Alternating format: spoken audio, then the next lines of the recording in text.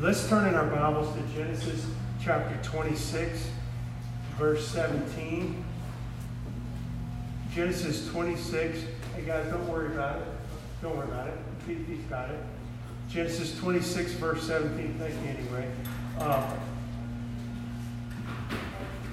And Isaac departed thence and pitched his tent in the valley of Gerar and dwelt there. And Isaac digged again the wells of water which they had digged in the days of Abraham his father, for the Philistines had stopped them after the death of Abraham. And he called their names after the names by which his father had called them. And Isaac's servants digged in the valley and found there a well of springing water. And the herdsmen of Gerar did strive with Isaac's herdmen, saying, the water is ours. And he called the name of the well Esek, because they strove with him. And they digged another well and strove for that also. And he called the name of it Sitnah. And he removed from thence and digged another well, and for that they strove not. And he called the name of it Rehoboth.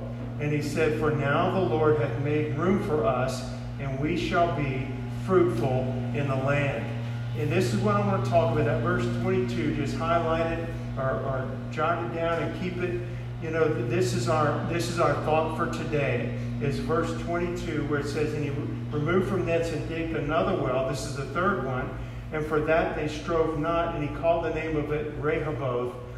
And he said, for now the Lord hath made room for us, and we shall be fruitful in the land. The word Rehoboth means room. And I just want to talk to you this morning, especially, this would be pertinent all the time, but it's especially pertinent right now. I feel it in my life and in our nation right now, that God is going to make room for his people. God isn't going to make room for his people. He made room for Isaac. He made a place of rest. He made a place of victory. He made a place where he wasn't striving. And God makes a way, and God makes a place, a Rehoboth, for his people. He really does that. He makes a place for his people. Men try to shut you up and try to shut you out. Squeeze you out. The God of this world, we feel it, right? There's an ever-present darkness. That's nothing new. He's the God of this world. He's been since the Garden of Eden, where we saw him with Adam and Eve, tempting them to sin. He's still the God of this world. And we're seeing the furnace heated up more. We're seeing the darkness get darker. We are seeing all that around us, and men are going to try to squeeze us out. And the God of this world, who is our adversary, because he's the Lord's adversary, he is our adversary, our enemy, he is going to try to stop us. He is going to try to thwart, to restrict, to hinder, to minimize, to limit, to discredit, to undermine the redeemed of the Lord. And he's going to try to do it at every turn. Every time you try to open your mouth and share the gospel, every time you try to do what God's called you to do, we're going to be buffeted. There's going to be this attempt to hinder. The enemy that we have is very skillful. And like Clinton used to say, he's not good, but he's a good devil. You know what I mean? He's not good, but he's a good devil. He's good at what he does. And he's had these years to perfect his skills even more. And he will greatly oppose the will and the plans of God being fulfilled in your life. He wants to, if we're saved, then we're saved, and he can't damn us, because who is he to condemn it? The Lord has justified us. That's what the scriptures say. But he can try to hinder or stop the fulfillment of God's plans through the life of his people. He can try to get us off into sin. He can try to make us fearful to where we don't move forward. He can try to get us busy and distracted to where we don't lay hold on the things of God and roll up our sleeves and set our hands to the plow. Like the Lord says, no man setting his hands to the plow and looking back is fit for the kingdom of God. He can try to, all of his different tactics, but God makes a place for us. He makes a place of rest. He makes a place of victory. He makes a place of prosperity in our individual walk with God, in our families, in our homes, in our churches, in our endeavors. And he does it, this is the most amazing part, he makes room for us right in the midst of darkness, right in the midst of hostile territory, right in the midst of our enemies all around about us, the Lord makes us prosper right there. And I want you to just think about it. Think about our country. Think about your own life. Think about the darkness closing in. It obviously is closing in. The fire being turned up. The end times being latter in the end times. And the description in perilous times. And think about it. But David said that thou preparest a table for me. Where? In the presence of mine enemies. That's the thought for today. This Rehoboth, where God make room for us, he says. Isaac said he digged a third well and they didn't strive for it. You know, the water's mine. I can enjoy it. We'll set up here. We'll live here. We'll build here. And God made a way for Isaac to prosper in the midst of the enemy. David says he's prepared a table before me. Just the Lord spreading out a banquet or a buffet before us in the presence of our enemies. Right there, where they're all around. They're still our enemies, and yet they didn't overcome us. They didn't overcome Christ. The darkness, Eric used the scripture this morning, the darkness shineth in the world, and the world didn't overcome it. Comprehended it not, but it really means to overcome. The darkness did not overcome the light, and it never will. In no point will it. Even if there's only one or two of us that are believers on the planet, Christ is still the light of the world. As long as I'm in the world, he says, I'm the light of the world. And he's coming back again someday and to set up his kingdom here and set all things right. But I just want you to know that our enemy will greatly oppose the will and the plans of God being fulfilled in your life, through your life, for your life. He's never going to stop doing it. He's a good devil. He's good at what he does. And listen, as you and I hear from God, we talked in the last couple of weeks about hearing from the Lord, seeing the Lord.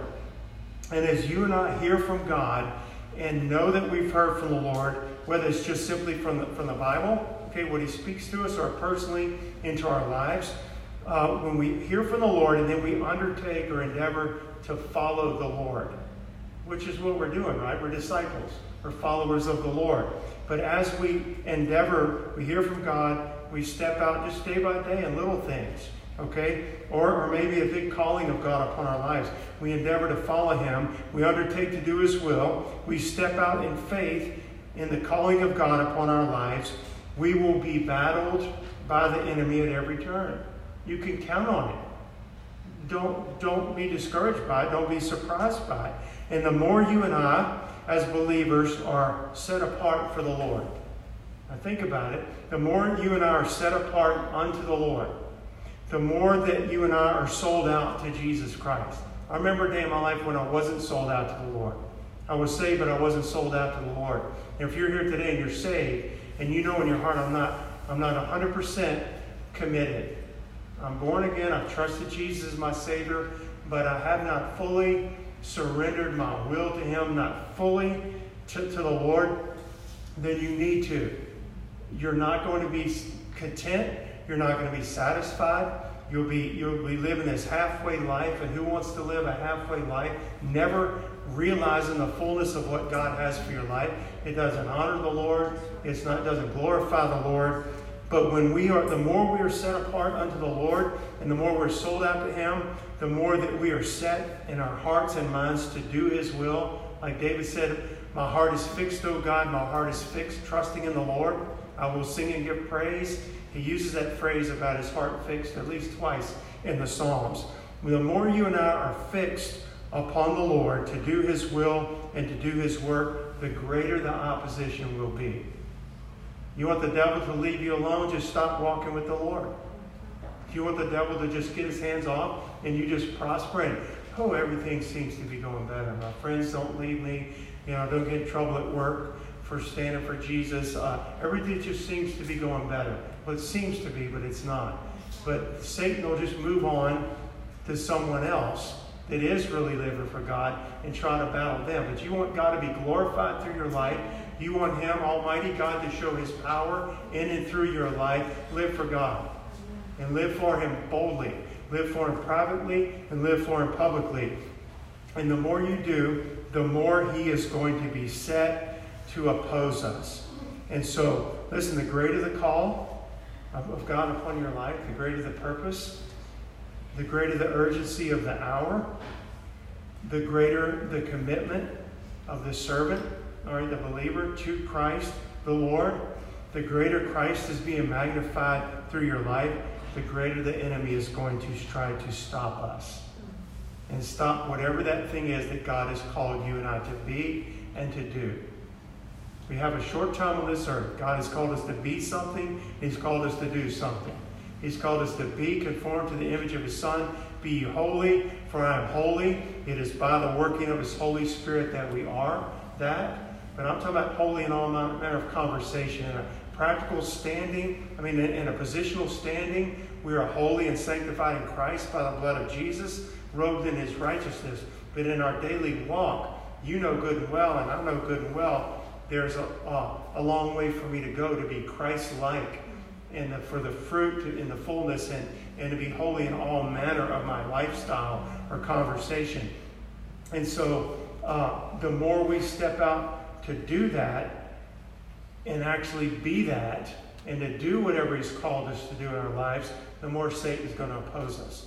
And the more the world's going to oppose us. And we're going to feel like it's pressing in. But it's okay to be there, because God's going to make room for us.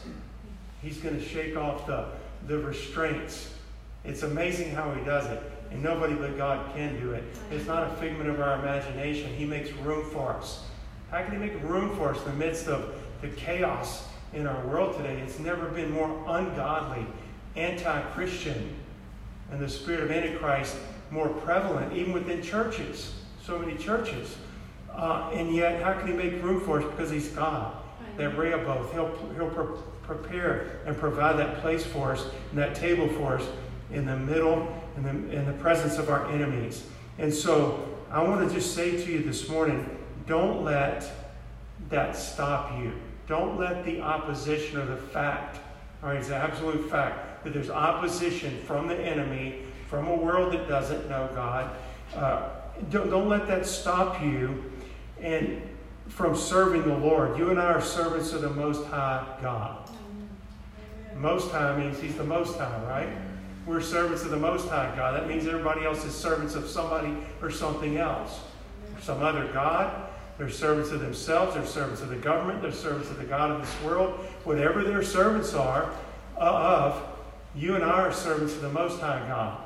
And we have to remember that. Don't let this opposition stop you from being what the Lord's called you to be and do. Don't let it ever stop you from fulfilling what He's called you to do. I just wanted you to think about this. I was thinking about it as I was praying this week and preparing. A lion's den did not stop Daniel, did it?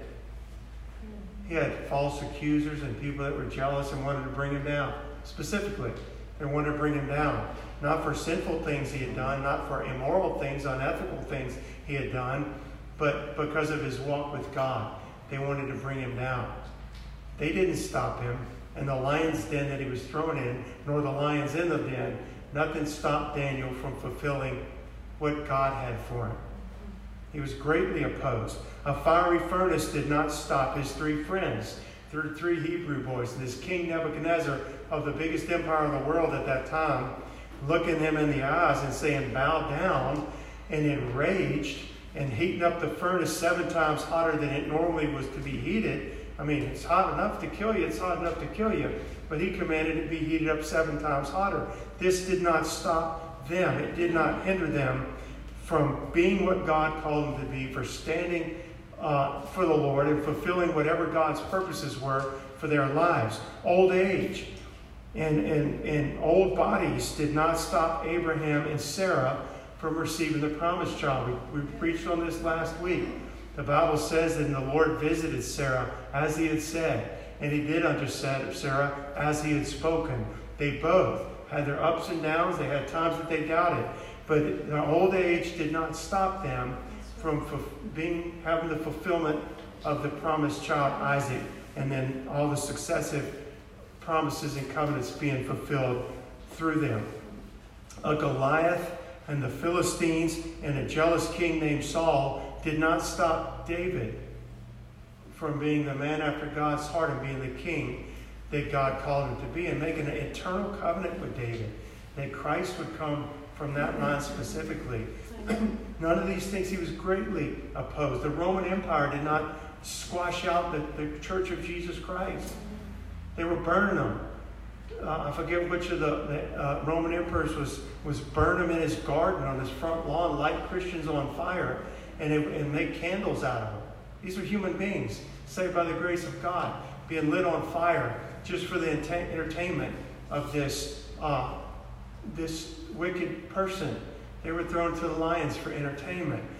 But the Roman Empire didn't squash out the church. The Roman Empire is gone now, and the gates of hell won't prevail against the church of the living God. We could go on and on. The grave did not keep our Lord and Savior down. I'm telling you that we're opposed at every turn, and we're going to be opposed at every turn, but we're servants of the Most High God. God will make room for us. We must not be discouraged because the way is rough. This is the age in which we're living. We're not living in a complacent age. We're not by the Jordan River and somebody's playing a harp and we're in the promised land and God's given us rest all around. That day will come. There is a rest that remains for the people of God.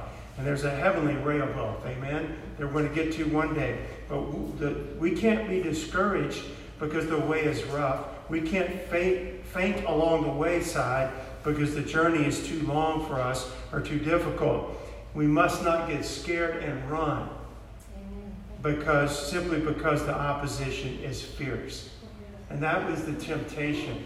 How could a Christian run? Where are we going to go? We could run in one sense by shutting up.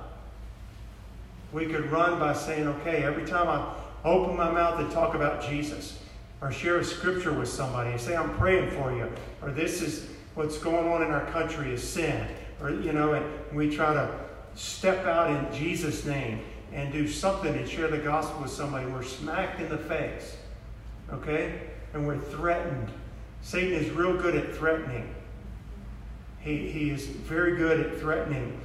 We can't turn tail and run simply because the opposition is fierce. Can I tell you that it is fierce? The opposition is fierce, and it's going to be more fierce. But God already knows that. This didn't catch him off guard and say, oh my goodness, I sent my Cornerstone Church out there and all the people to go live for God. I told them to go witness, and oh my goodness, look what happened. They were insulted. They lost their job. They were passed over for a promotion. And so forth. He's not surprised by this. He knows that, and he knew it would happen before. And I said, the greater our determination to do God's will, the greater the opposition will be. We can't be afraid of that. The Lord knew it before he chose us and before he called us. And he saw it all before, and yet he still called us to fulfill his purposes, his eternal purpose. And so I just want to encourage you this morning for a little while. There most surely will be opposition as we walk with the Lord.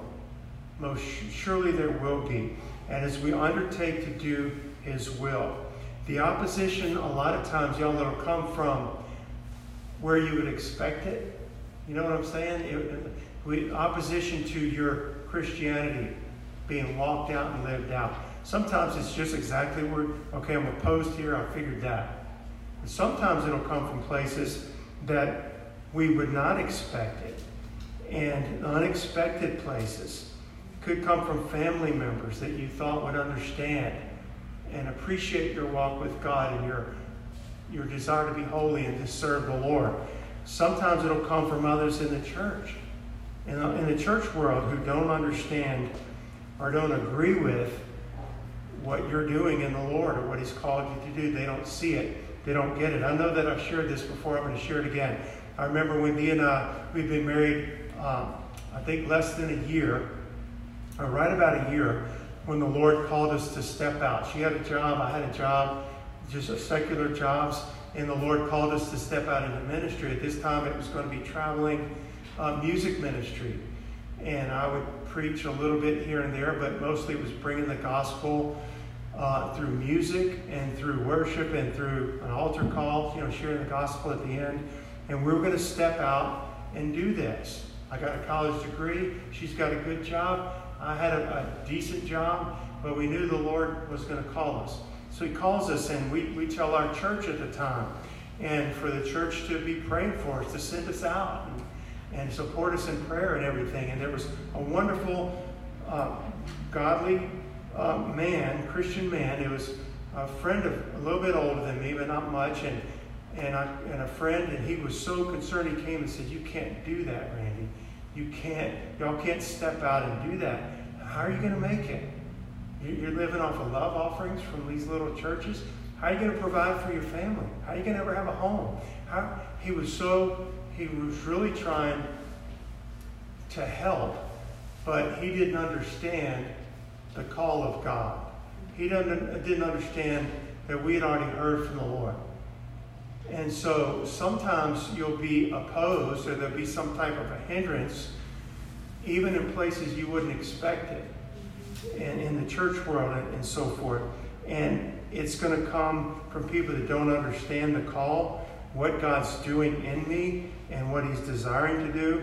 Or maybe they don't agree with the decisions you've made because it's not what they would have done in the same situation.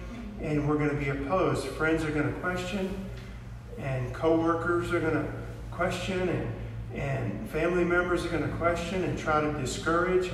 Certainly government's going to oppose and things like that. But listen, I'm going to make a couple of points right here. Just because we're misunderstood by others doesn't mean we're right or wrong. You know what I'm saying? We could be misunderstood. In other words, we're opposed. Let's say that I decided I'm going to do something, and I had all of y'all come to me and say, "Randy, this isn't the Lord." Okay? I may be out of God's will, and I need to hear that because I missed the Lord. Okay? So just because I'm misunderstood doesn't mean I'm right, but just because I'm misunderstood doesn't mean I'm wrong either. It has to come down to knowing I've heard from the Lord. And absolutely, whatever that thing is, we need to have it line up with the Word of God. Okay? And I believe if there are mature believers in our lives, if they're mature believers who are walking in unison, then God will use them to confirm that. So being misunderstood doesn't mean we're wrong, doesn't necessarily mean we're right either. But I think about the Lord Jesus, and you don't have to turn there, but the Bible says he went to his own country. Okay, he goes into his own country, and his disciples followed him. And I'm just going to read this from Mark 6. "And when the Sabbath day was come, he began to teach in the synagogue, and many hearing him were astonished, saying, From whence hath this man these things? And what wisdom is this which is given unto him, that even such mighty works are wrought by his hands? Is not this the carpenter, the son of Mary, the brother of James and Joseph and Judah and Simon? Are not his sisters here with us? And they were offended at him. But Jesus said unto them, A prophet is not without honor, but in his own country and among his own kin and his own house." So what is he saying? There's opposition even there to his kinfolk, coming from his kinfolk. There was opposition to the Lord Jesus going to the cross, being the Son of God, fulfilling his earthly ministry, even from people that knew him and grew up with him, and relatives and kinfolk, and they were offended at him. But Jesus was still right. So being opposed and misunderstood doesn't necessarily mean you're wrong. Okay? And the same thing happened with Peter. You remember the book of Acts when Peter went to Cornelius' house? And that was the first time we read in the history, of the early church where the gospel was brought to the Gentiles like that. And it took some convincing to convince Peter. If you remember, he was praying on the rooftop about noon, and he goes into this trance, and it took 3 times for God to say, "What I've called clean, don't you call unclean." Again, "Rise, Peter, kill and eat." "No, not so, Lord. I've never done this. I've never eaten these foods that aren't kosher, basically. No, don't you call unclean what I've called clean." It took 3 times to convince him. And the 3rd time there's a knock on the door, and Cornelius' Gentile servants were there to bring Peter with them, right? But he did get it. He understood. He goes and he preaches the gospel. Cornelius and his household get saved. The Holy Ghost falls upon him, upon them all. It says, so he goes back home to Jerusalem. And the apostles and brethren that were in Judea heard that the Gentiles had also received the word of God. So these are the Christians back in Jerusalem. The Christians. And when Peter was come up to Jerusalem, they that were of the circumcision, these were Jewish Christians, okay, contended with him. So what are they doing? They're opposing Peter, the one that the Lord called, who God just blessed him in such a mighty way and ushered in a whole new thing, a whole new wonderful thing of the gospel coming to the Gentiles and the baptism of the Holy Spirit. It says, they that were of the circumcision contended with him, saying, you went unto men uncircumcised and did eat with them. Well, it took some convincing, but Peter had rehearsed the thing from the start. And just like it took some time for him to be convinced by the Lord it was okay to go to the Gentiles, the Lord used him to recount the story, the whole thing, and they understood, and they rejoiced and glorified God. They said, amen. Well, the Gentiles have been granted repentance unto life as well, and they rejoiced. So just the fact that we're misunderstood or opposed, even by people that should understand, don't let that discourage you. Okay? We walk with the Lord. You have to hear from God and know that you've heard from the Lord. Okay? And so Peter said, and I'm just going to read this for time's sake, but he said, well, you can turn with me. 2 Corinthians chapter 11. Let's look at this real quickly. We could read a few verses, but let's just read verse 26 right now. 2 Corinthians 11:26. In journeys often, in perils of water, in perils of robbers, in perils by my own countrymen, in perils by the heathen, in perils in the city, in perils in the wilderness, in perils in the sea, in perils among false brethren. And he goes on to say weakness and everything, but he's saying, I'm an apostle. I'm an apostle of the Lord. I'm a minister of Christ. And this is what came to me. And I only read a portion of it. And so he was opposed. Perils, he used that word 8 times in that one verse. It just means danger. But God is with us. God is with us. God makes room for us. And Paul said, from henceforth let no man trouble me anymore. I bear in my body the marks of the Lord Jesus. They're saying, you're not really a minister. These are ministers of Christ over here. And they don't say the same thing you say, Paul. And Paul said, look, they're ministers and I'm not. I've been shipwrecked, I've been beat, I've been stoned and left for dead, in perils among my own countrymen and so forth. He says, leave me alone about this. I bear in my body this literal scars and marks of the Lord Jesus Christ. Was he opposed? Yes, he was opposed. What's the point of all this? That we are, God's people will be opposed. We're going to be hindered. We're going to be pressed in against. But the God who saved us and called us in Christ, he will strengthen us by his grace. The Bible says he giveth more grace. You look or you turn the TV on, you get scared, you get overwhelmed, and yet he gives more grace. He gives more grace for the hour, for the moment, for the opposition, for the strength of the enemy. And he ensures the victory. The Lord has already promised the victory, and he himself ensures it. Okay? And he himself will bring us through to the victory. We're going to feel weak. We're going to feel overcome. We're going to feel defeated at times. We're going to feel like it's over. I can't go on in Jesus anymore. Those are feelings. The Lord will absolutely pick us up and carry us on. He will not leave us where we are. He is going to bring us, and he's not going to bring us through barely. He's going to bring us through to 100% complete victory. Keep your eyes on the Lord. He gives more grace. And so I think about that song about it is well with my soul. And one of the verses says, though Satan should buffet, though trials shall come. It's a fact. Satan's going to buffet, trials shall come. Let this blessed assurance control that Christ has regarded my humble, my helpless estate and has shed his own blood for my soul. It's a fact that Satan buffets. It's a fact that trials come. It's even a greater fact that this blessed assurance control. Christ is in control.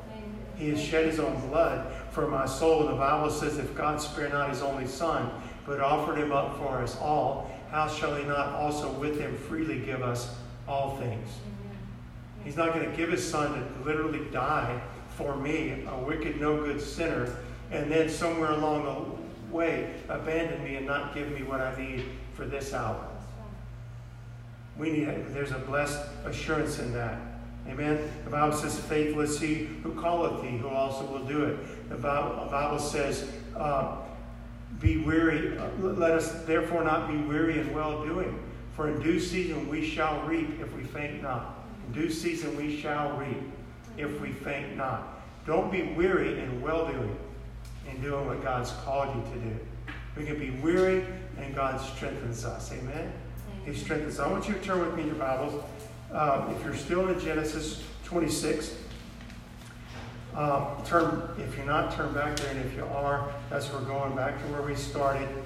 And I want to get back to Isaac for just a moment and these wells that he was digging. So let's pick up just prior to what we read in verse 12. Let's read this. Then Isaac sowed in that land and received in the same year 100-fold, and the Lord blessed him. And the man waxed great and went forward and grew until he became very great. For he had possessions of flocks and possessions of herds and great store of servants. And the Philistines envied him. For all the wells which his father's servants had digged in the days of Abraham his father, the Philistines had stopped them all and filled them with earth. And so here he's actually, this is just prior to what we read. And so basically he's asked to leave. He was in this land of the Philistines because there was a famine. That's why he went there in the first place. God had him move there. And the king, Abimelech, they all envied him. Everything he did blessed and prospered. If he dug a well, it had water. I mean, water would have been huge. It was life. You have to picture where they lived. We just turned the faucet on, right? They had to dig a well and find it. They had to dig until they had water. And they might dig and dig and dig and not find water. So they try somewhere else, and they try somewhere else. When you found water, you had life, and you had wealth, and you had a place to live. For the cattle, for the people, everything depended upon it. And everything he did prospered in their land. In the midst of a famine, God was blessing Isaac. And the Philistines envied him. They went and stopped up all his wells with dirt for no reason.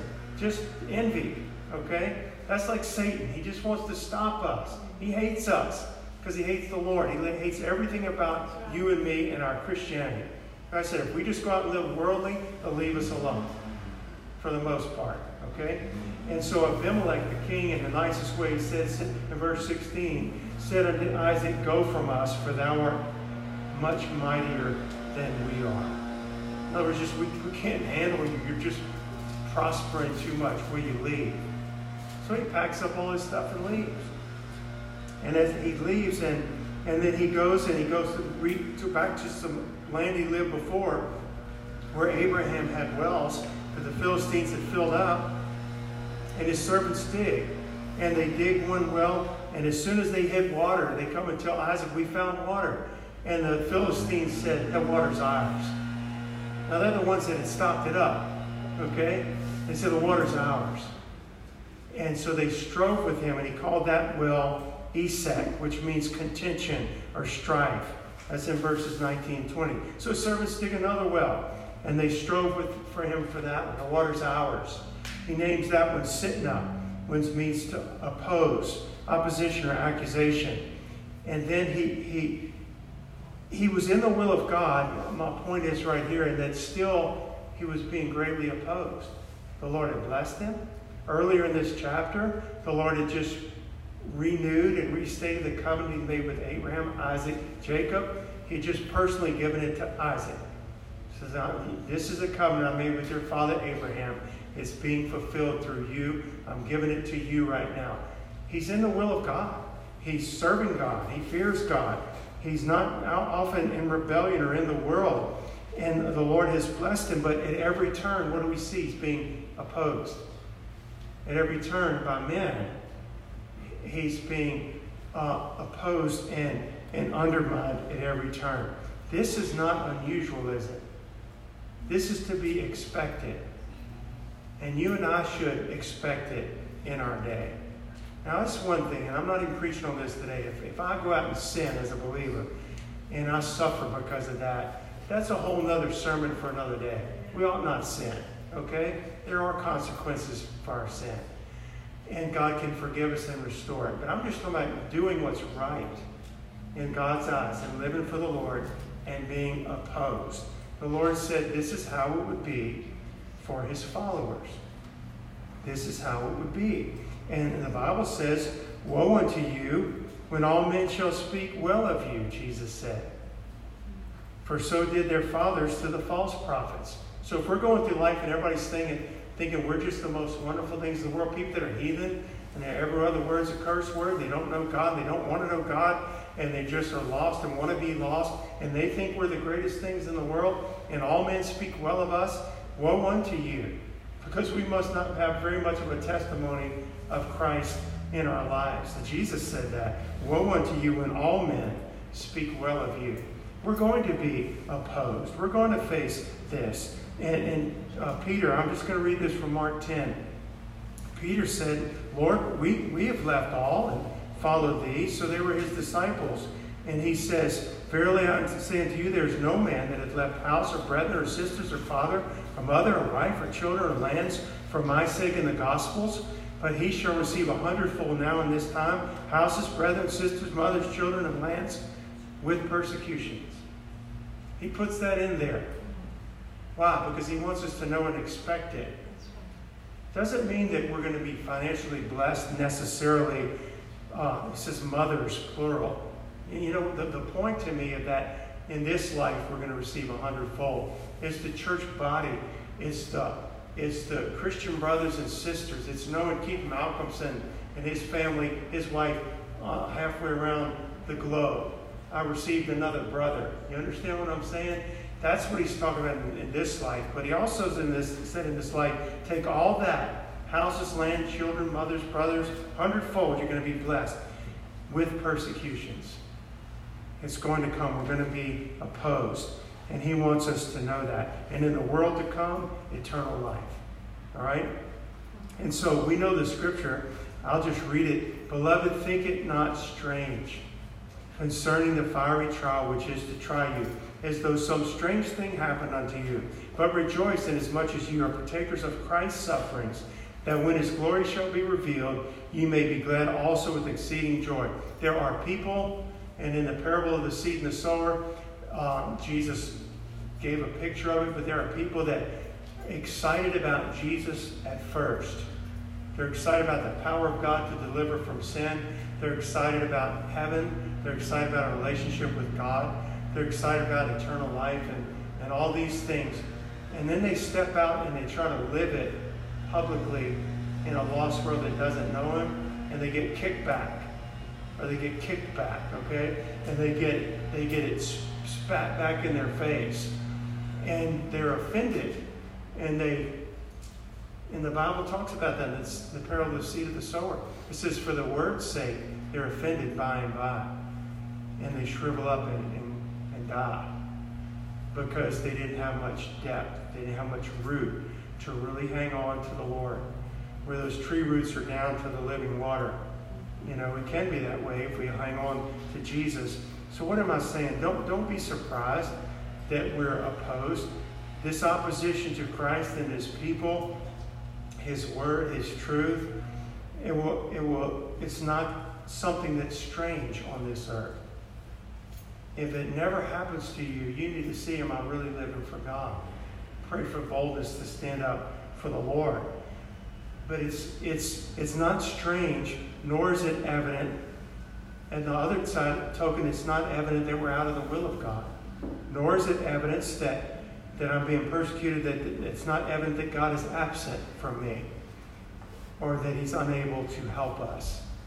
We need to know our Bibles, amen? We can be blessed and still be persecuted. We can be blessed and still be persecuted. We need to know the Word of God. Our God is surely bringing us through. Now I'm going to be starting to wrap this up. He's bringing us through for His glory. And in our weaknesses, He is strong. In our inability, He is able. In the impossible situation, and we think there's no way out of this one, He makes it possible, because with God, all things are possible. The mockers will mock. They'll mock Christ and the truth, like we heard about in Sunday school. The scoffers will scoff. Persecutors are going to persecute. And the promise of God, maybe even to us, seems overdue. Where's the promise of His coming? That's one of the things the scoffers are going to say in the last days. In 2 Peter chapter 3, the scoffers will come. It's one of the proofs that we're in the end of the last days. And what will they say? They will say, where's the promise of His coming? For from the beginning, all things have continued just as they were. There's been no judgment, no move of God. The Lord hasn't intervened in the lives of men. They forgot the flood, Peter said. It was a pretty big intervention when everything living on the earth died, except those on the ark. But the day of the Lord will come. You know what the Bible says? So even if it seems long to us, and we're believers and we know the Word, but maybe because of circumstances or situations, is relief ever going to come? Is it really going to be fulfilled? John the Baptist, when he was in prison about to be beheaded, would you go ask Jesus one more time? Are you the one, or do we look for another? Remember? And John the Baptist is the one that said twice, behold the Lamb of God who takes away the sins of the world. I'm not worthy to untie His shoes. He that comes after me is preferred before me. And I saw and bear witness, the Holy Ghost descended upon Him. And the Lord says He's the one. And yet sometime later, when circumstances changed, now he's doubting. Even John the Baptist, would you go check? Are you the one, or do we look for another? And the Lord says, you go tell John the things you see and hear. The dead are being raised. The sick are being healed. The blind eyes are being opened. The poor are having the gospel preached. Isn't that what Isaiah said it would be like? This day is this scripture fulfilled in your ears. We need to have the faith to believe, and God knows it, and He strengthens our faith when it's weak. But I'm going to tell you, there might be times we even doubt the fulfillment of it ourselves. I'm certainly not greater than John the Baptist. And God fulfills. God fulfills. The day of the Lord will come. And so I'm going to bring this to a close, but we feel pressed on every side. We feel darkness closing in all around us. We feel opposed and threatened at every turn. We see visibly, with our natural eye, no signs of hope. We can't look and say, well, at least this is getting better. Can you point to anything spiritually in the world, and say, well, at least that's getting better? Things are, in our country anyway, and I would say that's global, are getting darker. We can't look to anything. Now, we can look inward and see God. God is doing something in my faith. He is. God's doing something in my family. He's doing something in my church. Praise God for it. But we are opposed in every godly endeavor. Every time you step out to obey the Lord, you're opposed. Every time you try to raise your children to know and walk with Jesus Christ, you're opposed. Not stopped, but opposed. Every time you stand for the Bible and the biblical truth, you're opposed. Every time you share the gospel in some public forum, we're opposed. Every time you try to establish a family altar time, Satan tries to throw little foxes in there to keep it from happening. Every time you desire, and God's put on your heart to start practicing tithing and to be generous and giving like God's called us to with our finances, Satan's going to oppose. Not now. Now's not the time. Get through this little hump. Get through that house paid off. Get whatever. Get through this COVID stuff. Every time we step out, Satan is going to oppose. Every time you try to take new ground personally in your life, spiritually with the Lord, where God is saying, Randy, step out into this. And I step out to do it, or try to step out, I'm going to be opposed. You try to take new ground, even getting to church on time, or coming back to church tonight. Something is going to try to stop us. I would say say it to myself, don't be so easily defeated. I'm not going to hell, but I can be defeated in what God wants to fulfill in my life today and in the days ahead. I can be defeated and come short. Almighty God has promised us victory. He did not say it would come without effort or without difficulty. He did say it would come, the victory. He's promised us victory. He didn't say it would come without difficulty or effort on our part. He gives the strength, amen? He gives the grace. Thou therefore endure hardness as a good soldier of Jesus Christ. Endure it. He's telling us. This is the last epistle that Paul wrote before he was beheaded for the Lord. Thou therefore endure hardness as a good soldier. Endure it. You're going to have to endure it. He promised it would come, not without difficulty, not without striving, but he promised it would come, the victory. He will fight our battles. We will fight our battles on our knees before the Lord. We will fight our battles on our knees in this hour and in this darkness and whatever he calls us to. And he says, get up off your knees now and go do what I've called you to do. And we'll walk that out, and he will be with us and strengthen us to do it. He will certainly strengthen us to do his will, and nothing and no one will prevent us from fulfilling the Lord's will for our lives. Isn't that encouraging? Nothing's going to stop us. Pressed in, buffeted, opposed, but victorious in Jesus. So let's look back at, if you're still there, in Genesis 26:22. And he removed from thence. So he names one Esek. He names the other one Sitnah because they strove. This is our water, the Philistines said. He removed from thence, digged another well. For that they strove not. And he called the name of it Rehoboth. It doesn't tell us why they didn't strive. We just know that God gave him a place of rest. Okay? And he said, for now the Lord hath made room for us, and we shall be fruitful in the land. Y'all, we're not just going to be fruitful in heaven one day. He wants us to superabound right now, because it shows his might. When it looks totally impossible and everything's contrary to Christians being prosperous, so to speak, having joy, having peace, having any kind of effective ministry for the Lord in this hour, when all that looks more impossible, that's just when he wants to do it, because it shows his might. We have this treasure in earthen vessels, that the excellency of the power may be of God and not of us. The Lord, even in the midst of our enemies, provides for his people a Rehoboth, a place of rest.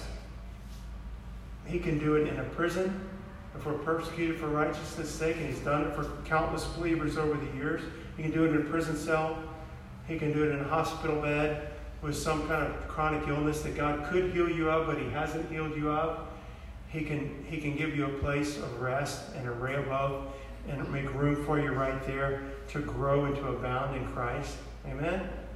He can make, in the midst of a great trial, he can make room for us, that Rehoboth. He does that. He does it in the midst of our enemies. And it's interesting to me that the whole thing with Isaac, it was wells of water. And I said how important water is, and the living water. And so it brought life. It wasn't just he made room for us, and he said, we'll be fruitful.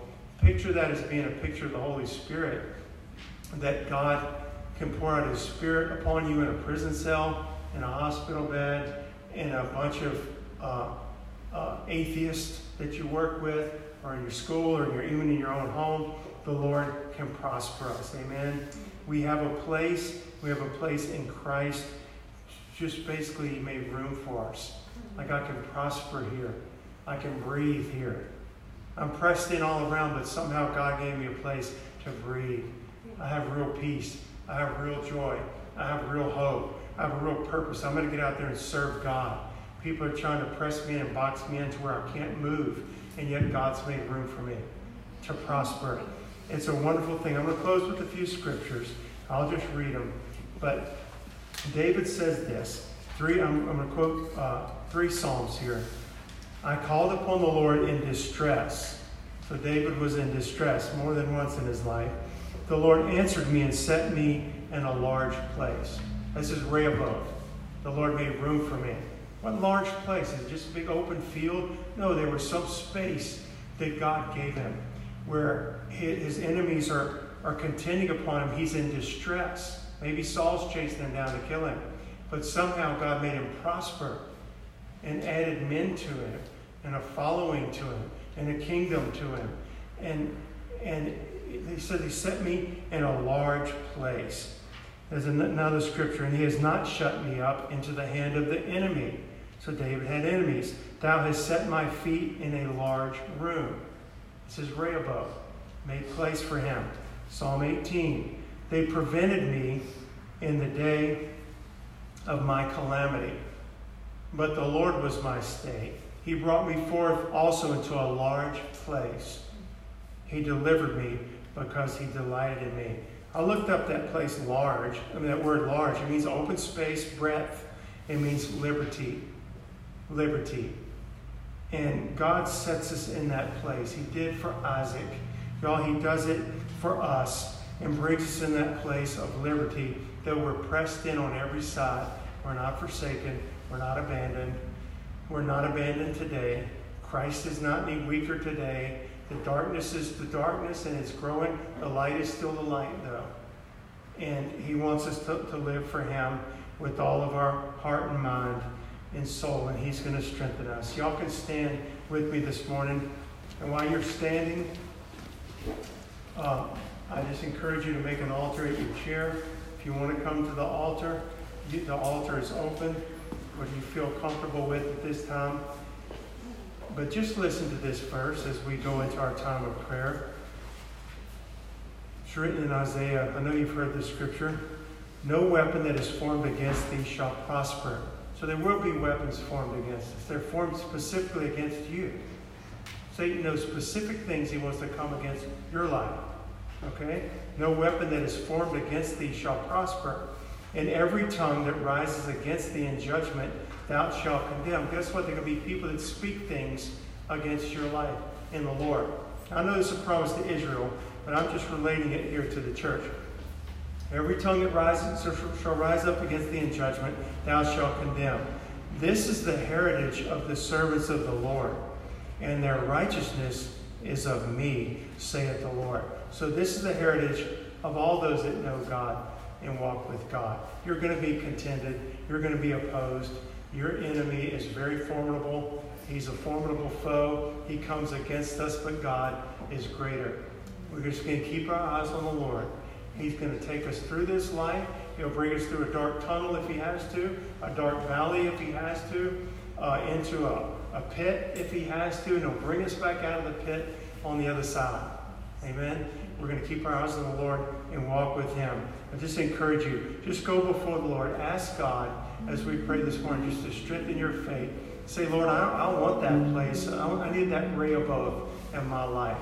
There's striving and contention over here. I'm just trying to live for God. I try to live for God over here. Strife and contention. Lord, I need that place, not in the world, so to speak, but in the Lord, where there's prosperity. I need to grow. I need my family altar time to be secure. I need a testimony to be sure. Even if it's opposed, I want to walk in the fullness of it. I want to expound. I want to grow. I want a place to breathe. Okay, spiritually, even though everything's trying to squeeze the life out of me, it's not going to squeeze the life out of you. The Lord is your stay. That's what David said. The Lord is my stay. And he's heard me. And he set me in a large place. And Father, we praise you and thank you this morning. God, I just thank you for the things we can learn from your word. I pray, Holy Spirit, that you would teach us and give us understanding. I pray for every believer in here. I know that there's weariness. I can look and see a lot of people, there's a weariness in the battle. And you said, let us not be weary in well-doing, for in due season we shall reap if we faint not. And Lord, help us not to faint. God, set us our feet in a large room like you did David. The enemy was all around him. He was in the middle of his enemy. And you gave him a place of victory, a place of prosperity.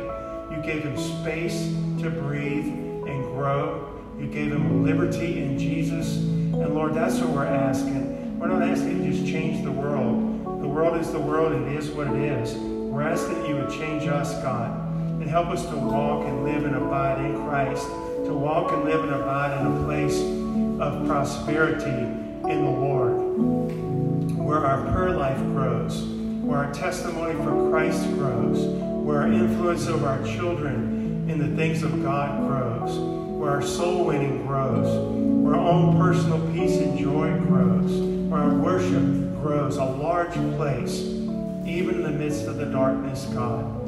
You gave that to Isaac. You gave him a place, and there was some place he found that you provided where there was not contention for the rivers of living water to flow. And you made him fruitful in that land, even with the enemy all around. God, I understand it. I want to understand it better, but I know that place is in Christ. And I pray for every believer here, God, that we would find that place of freedom and liberty, space to breathe and grow in the midst of this dark world, God. I pray you would provide that for us, God. In Jesus' name. Take just a few minutes to pray and to worship the Lord this morning. Ask him to strengthen your heart. That place is in Christ, y'all. Our Rehoboth is in the Lord. He said, this world we're going to have tribulation, but be of good cheer. He's overcome the world. The Rehoboth is going to be abiding in Christ.